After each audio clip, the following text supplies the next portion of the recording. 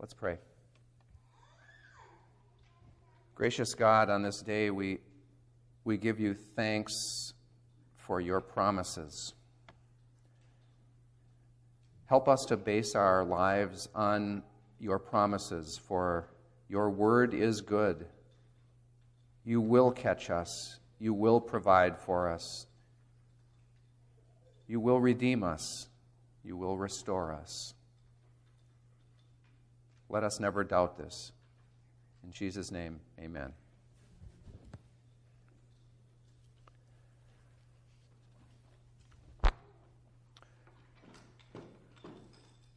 Well, we'll try to make sense of what Dave just read, and we'll go through it a little bit together.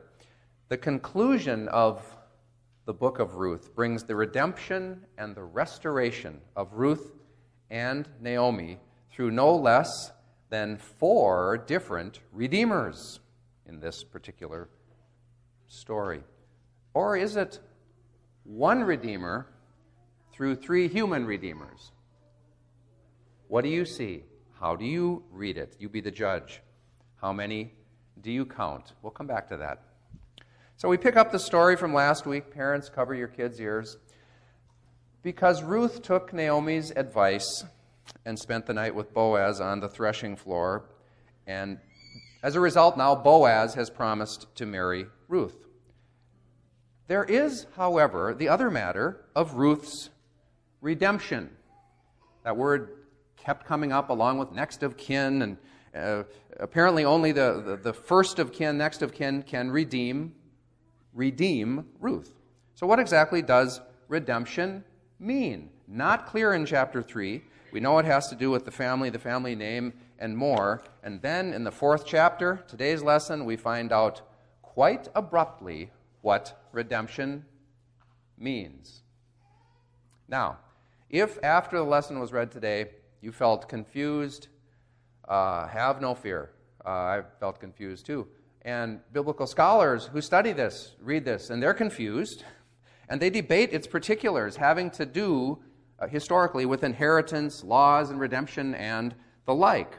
For this reason, they debate it. The known laws of that time are not completely adhered to in this text. There are probably local customs that were going on they're not aware of. And because the story's clearly been edited along the way, and in some ways it doesn't all fit together. But here is what scholars pretty much agree on. Boaz had promised Ruth that he would approach his brother or relative as the next of kin to ask about redeeming Ruth, right? The scene takes place at the city gate where the elders would meet and essentially transact legal business on behalf of the town. I mean, it had the official status of court, a courtroom. Boaz refers to his brother as friend, which comes from a Hebrew word that can mean, among many things, can mean brother, which is probably what he was. So, Boaz says to his brother that Naomi is selling her land, and it must be offered, first of all, to the next of kin, i.e., Boaz's brother. We'll just call him brother from now on. So now we know what all this talk of redemption is about. It's about land. Land. Precious commodity at any point in history. Since Naomi had no heir to pass on her husband Elimelech's land, she was forced to sell it to the next of kin to keep it in the broader family, but not Elimelech's name. Brother agrees to buy the land. He sees it, this is a good deal. And after he agrees, Boaz adds a twist, doesn't he? Purchase of the land legally entails marrying the widow Ruth from Moab, who had married into the family. Oh, really? So if you buy the land, you also buy Ruth, or have ownership and implied marriage. Brother quickly concluded that this was not in his best interest because now that Naomi could have a grandson and heir through this new marriage, the land would eventually go back to her heir, and stay under the name of Elimelech. Not his own name, the unnamed brother's name that we don't know, because he's a nameless brother. The bottom line is, the land would stay in Elimelech's name if he married Ruth and had a son, so he'd lose the land. So suddenly the deal's off. And this would be an embarrassing thing for him that Boaz had set up at the gates of the city. Boaz, no doubt, saw this outcome ahead of time and decided, A, he was ready to both marry and redeem Ruth and redeem Naomi at the same time. Are you with me? Is this making sense?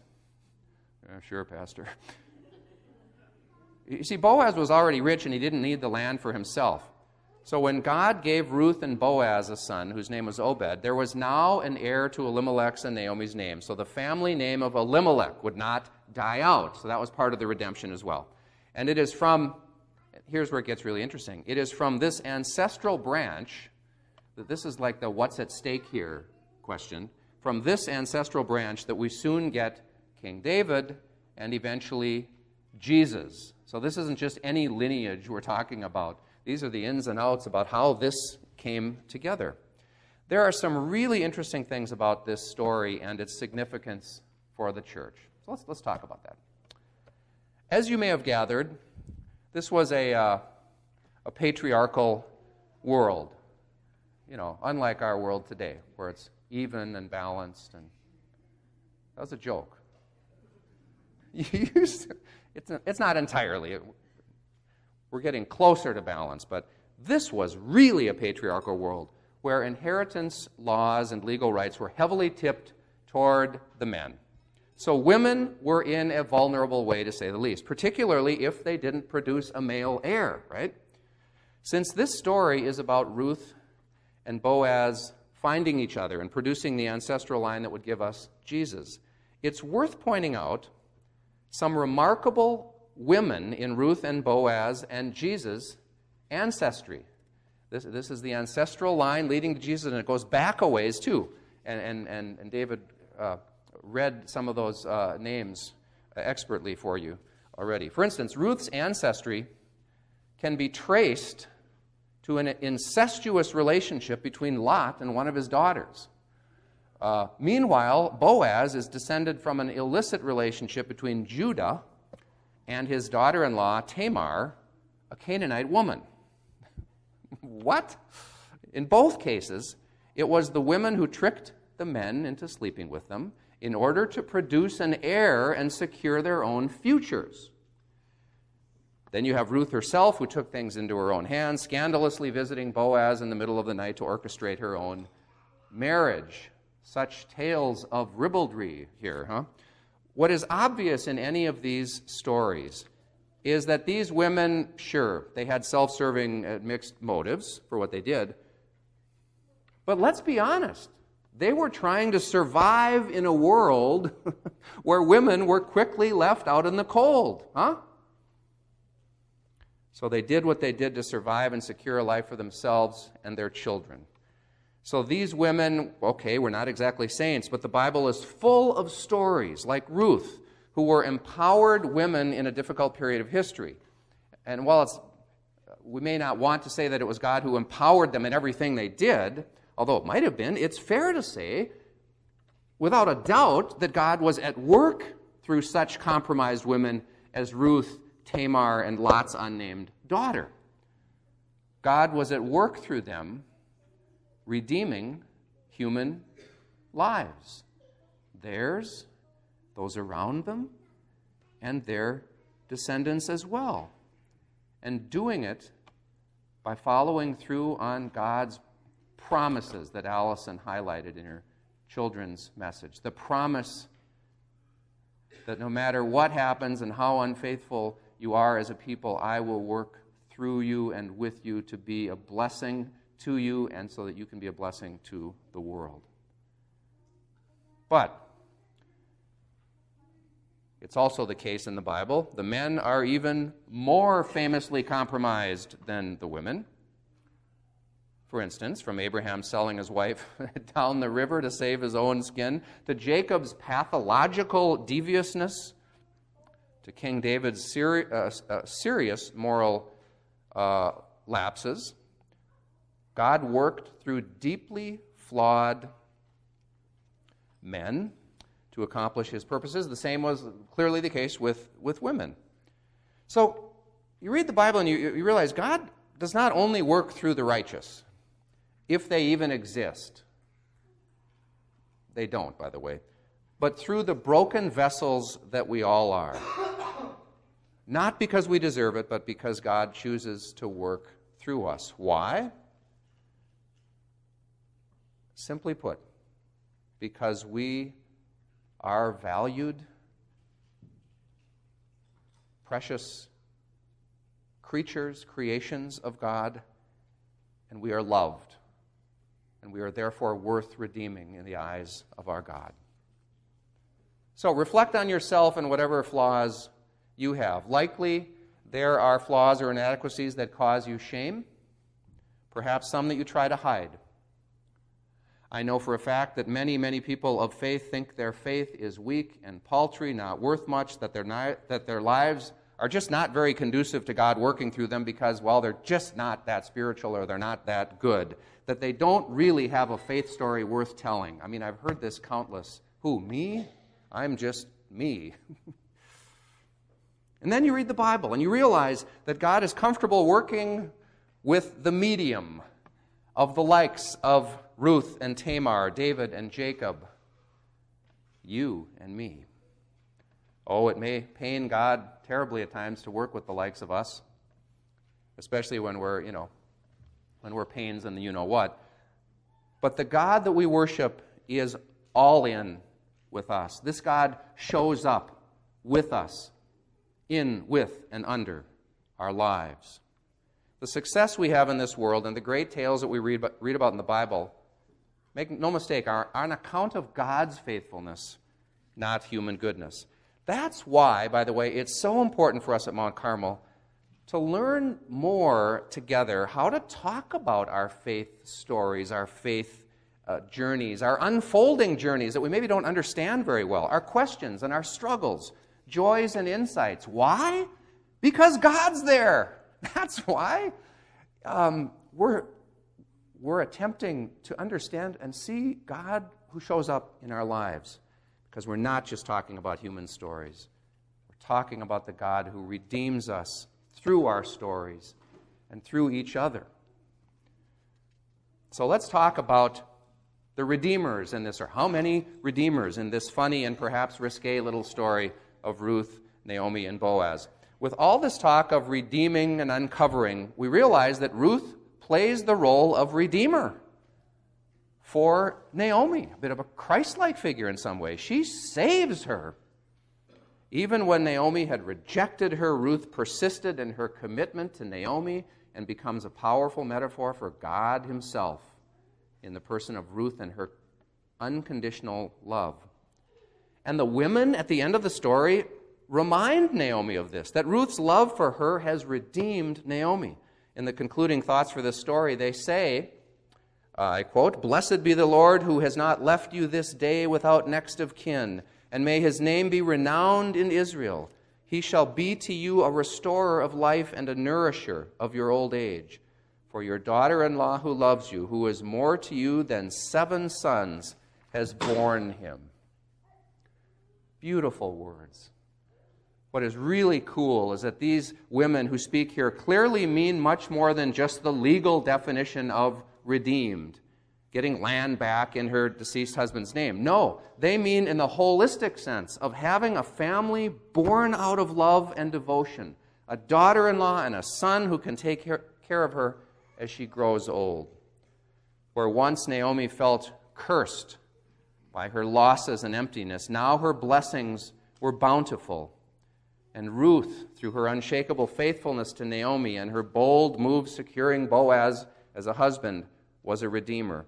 Likewise, couldn't you say that Naomi was a redeemer for Ruth, as she urged Ruth to act in chapter 3?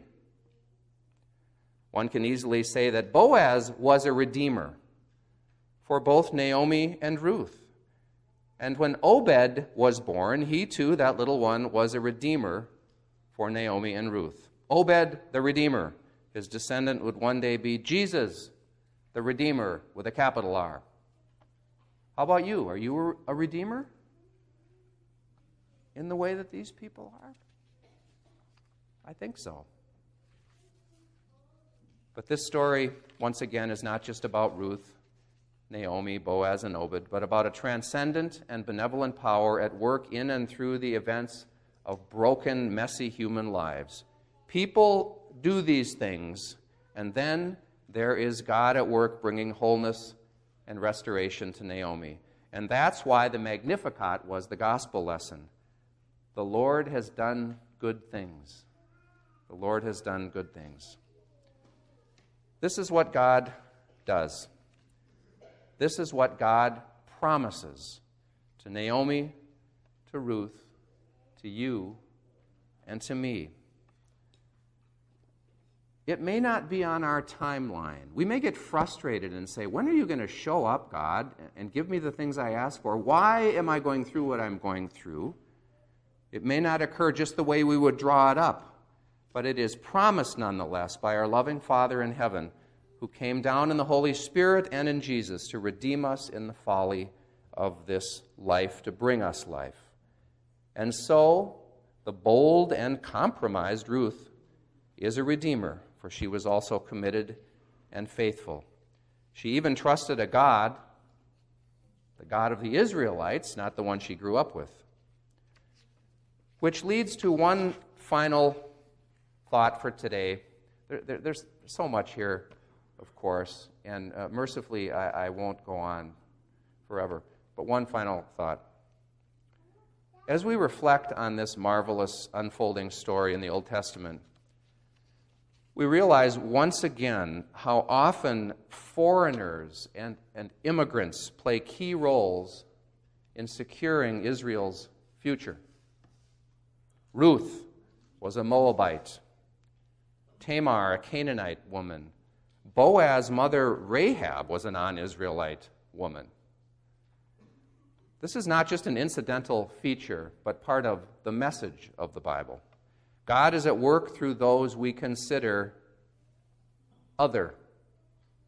To insulate ourselves, therefore, from those who are different is to limit the ways God is with us and the way that God's story unfolds with us. In refusing, in any way, this isn't just a political sense, it certainly is that too, in refusing to give immigrants a chance, we block God at the very same time. Obviously, we live in a cultural climate where this is a big question, where it is, I submit to you, too easy for us to demonize the other and the foreigner. But for Christian and Jewish reasons, that point of view is fraught with peril and runs counter to this story. Amen.